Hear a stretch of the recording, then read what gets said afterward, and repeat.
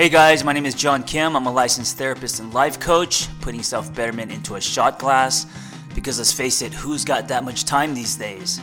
I come unpolished, unrehearsed, on purpose. If you're looking for more of a wine glass, you've come to the wrong place. I just wrote an Instagram post titled "You Don't Own Your Relationship," and I wanted to expand on that because I think it's important and it's a common theme that I find when I'm coaching people with their relationships. Also, it's 6 a.m. and this is my morning voice, as you can hear, very groggy. So, and there's also a garbage truck outside making tons of noise. So, I'm trying to accept, not trying to control the universe. And these are the things that are happening, and this is the situation. Let's roll with it. Okay, so I have a tattoo on my right forearm that says "Resist Nothing," and I try to live by it. It's extremely difficult. It's a giant tattoo, and I remember that when I first got it, tattoos are really shiny. I went straight from the tattoo parlor to a party, and it was one of my first tattoos, and I didn't really think about it, how it would show up, and it was so shiny and so just like alarming, right? Resist nothing on your forearm, bright and like it's wet ink. I remember people were like stunned, all my friends, and they were like, "Oh, you got a tattoo." It's like, when you get a really bad haircut and people are like, you got a haircut, but they just announce that you got a haircut, but they don't tell you anything else about it. I got a lot of that at that party. And I remember coming home thinking, what the fuck did I do? And I remember regretting it. But over the years, it has faded. And the font is American typewriter, matches, me and my writing. So now I've actually come full circle. I love it, and I also now get a lot of compliments on it. And anyway, totally bird walking off the subject, but reminding myself and you, I don't know what you are struggling with today, to resist nothing, to lean into any kind of turbulence or anxiety. Anxiety comes from this our pushback, right? Our holding on. And I think sometimes if you just let go and let things be, whether it's a groggy morning voice leaning into that, or people outside the garbage man making lots of noise,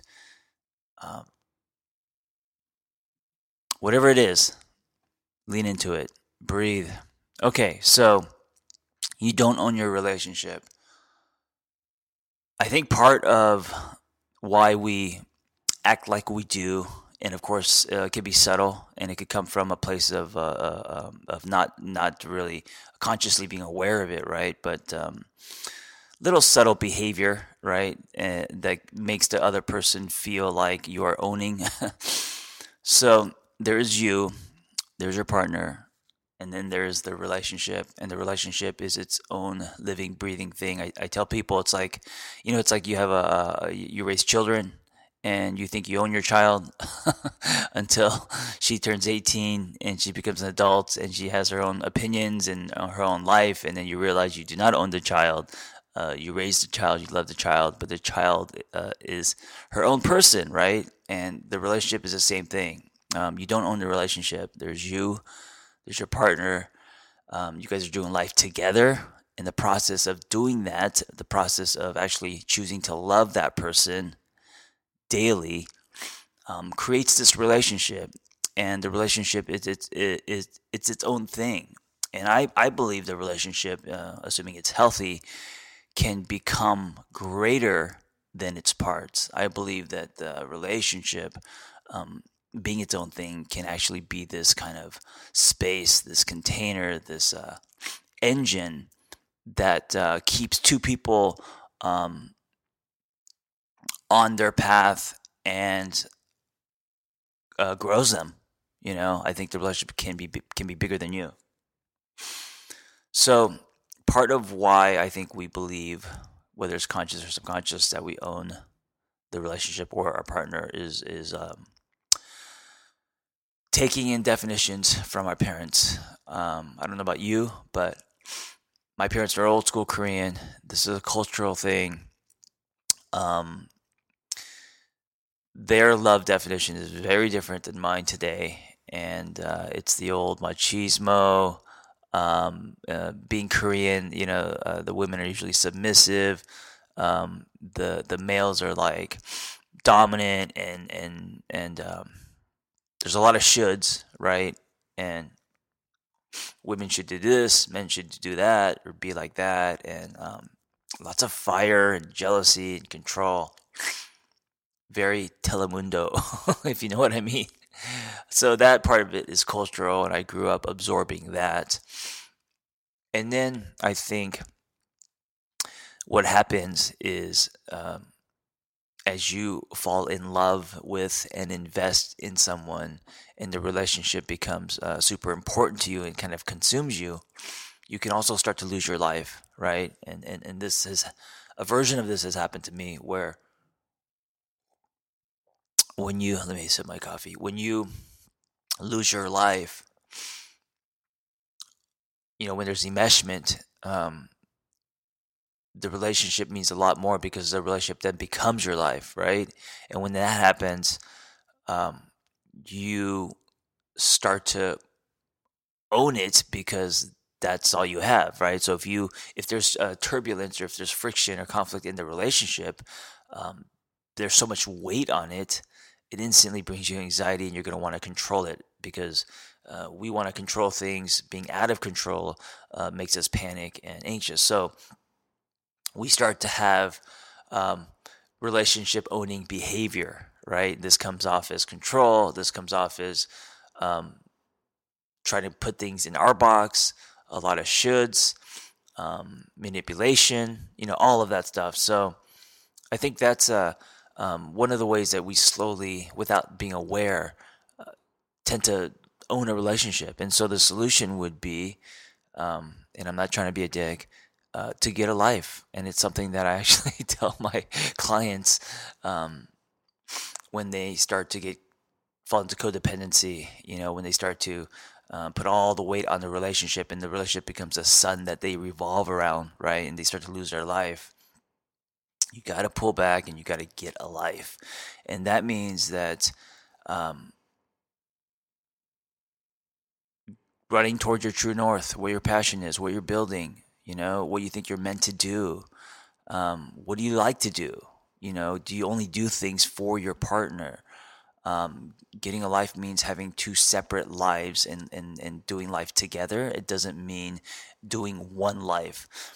I used to also think back in the day that, if you love someone, you give everything to that person, like you self-sacrifice, right? And relationships are about compromise, but relationships are not about compromising self.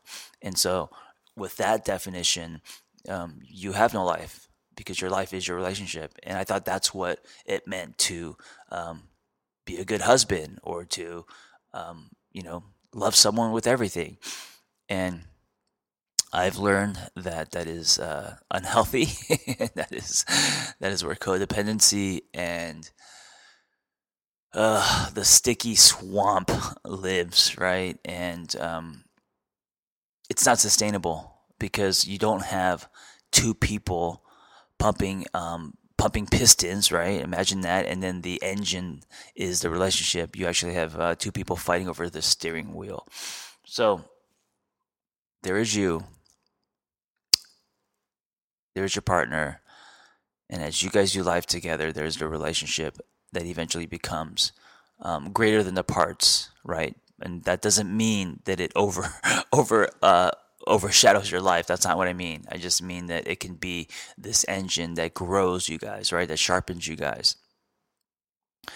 But you guys don't own the relationship. It is shared. It is something that you guys have created, but it's its own thing, like a child who grows up and goes to school and then goes to college and creates her own life. That's what a relationship is like. So ask yourself this: are you owning the relationship, whether you know it or not? Are you in behavior Do you think that the relationship is yours? Because if you do, the byproduct of that could be control, could be jealousy behavior, could be everything from how someone should live their life to who they should hang out with to what they should wear, what they should eat, like all of that stuff, which is being possessive, right? Then your partner is no longer a partner but an object, right? And if you also grew up where you were used to taking care of people, if you grew up, and usually it's the elderly, as far as sibling position, the oldest child, and you have that habit and that pattern of raising raising your siblings, or being the one that kind of the caretaker, right? That could also come off as control and jealousy behavior, and wanting your partner to live a life that you think is the best for them, right? So instead of being a partner, being a mother. So that could also kind of leak, whether it's intentional or not. And that's also kind of what owning a relationship looks like. So when I say owning a relationship, I'm not saying you own the person, but it's like almost like you coming in and dominating or laying your own tracks, or putting a lot of shoulds on how people should love, how things should be, that kind of stuff. And it doesn't have to be intentional, and it doesn't have to be extremely obvious. It could be subtle. And so that's why I'm reminding you that if you are doing these things, to really look at the patterns, where they're coming from, and to know that the relationship is not yours to own, and to trust it. I think one of the things that people struggle with is they end up not trusting what they've built. And if you have built something with legs, if you guys have been in something for a long time and there's a lot of love and it's deep, trust what you've built. Just because you get into a fight doesn't mean that it's over or the sky's going to fall, because if you've built something that is meaningful, it will be it'll withstand conflict and turbulence, right? As we end, I want to remind you real quick, I just created an audio course. And I created an audio course because I was thinking about everyone who listens to my podcast. And if you enjoy this, you can listen to an audio course where just like this. I don't know if you're driving, or maybe you're on the toilet. I don't know. At the coffee shop, whatever. There's something intimate about listening to someone, as opposed to like watching a video. So I created an audio course. It's hours and hours long. I want to tell you what it's about real quick. It's called Bulletproof Your Relationship, and it covers your definitions of love, attachment styles, how they impact your relationship, love languages. It has a love language quiz, creating a safe space, active listening. I talk about how to fight without fighting. What if you're not feeling it anymore? I have about 5 homework assignments. Talk about how to apologize for real. We talk about the residue from old relationships and how they affect us today, right? The examining of the black box, how to deal with jealousy. I talk about relationship dynamics like the pursuer and distancer, or predator and prey, which I talk about a lot. The importance of having your own life, and how to realign your relationship in 5 steps. And finally, I have 21 articles that I have went through my collection and I've put them all together for you. They're all about love and relationships. So there's you could just find them at one place. So this is an audio course, and it's fairly inexpensive. If you live in Los Angeles, it's the price of a t-shirt. So grab it, and also let your partner listen to it. I think it's only going to make your relationship better, stronger. Go to my website, www.theangrytherapist.com, or if you click on my bio link on my Instagram profile, you can see it there. How to bulletproof your relationship. Grab that audio course and stop owning your relationship. Thanks for tuning in. I hope the dialogue was helpful. Listen, guys, if you want to be a life coach, just go to my website, theangrytherapist.com and click on Life Coaching Training, and you'll find our Catalyst Intensive. There's only 2 things you need to be a life coach: a story, which everyone has, and a passion to help others. Before you go, I wanted to give you something I made. It's a relationship toolkit because the world needs better, healthier relationships so we can all love harder. So go to theangrytherapist.com/podcast. That's www.theangrytherapist.com/podcast. It's super simple. And we will email you my relationship toolkit.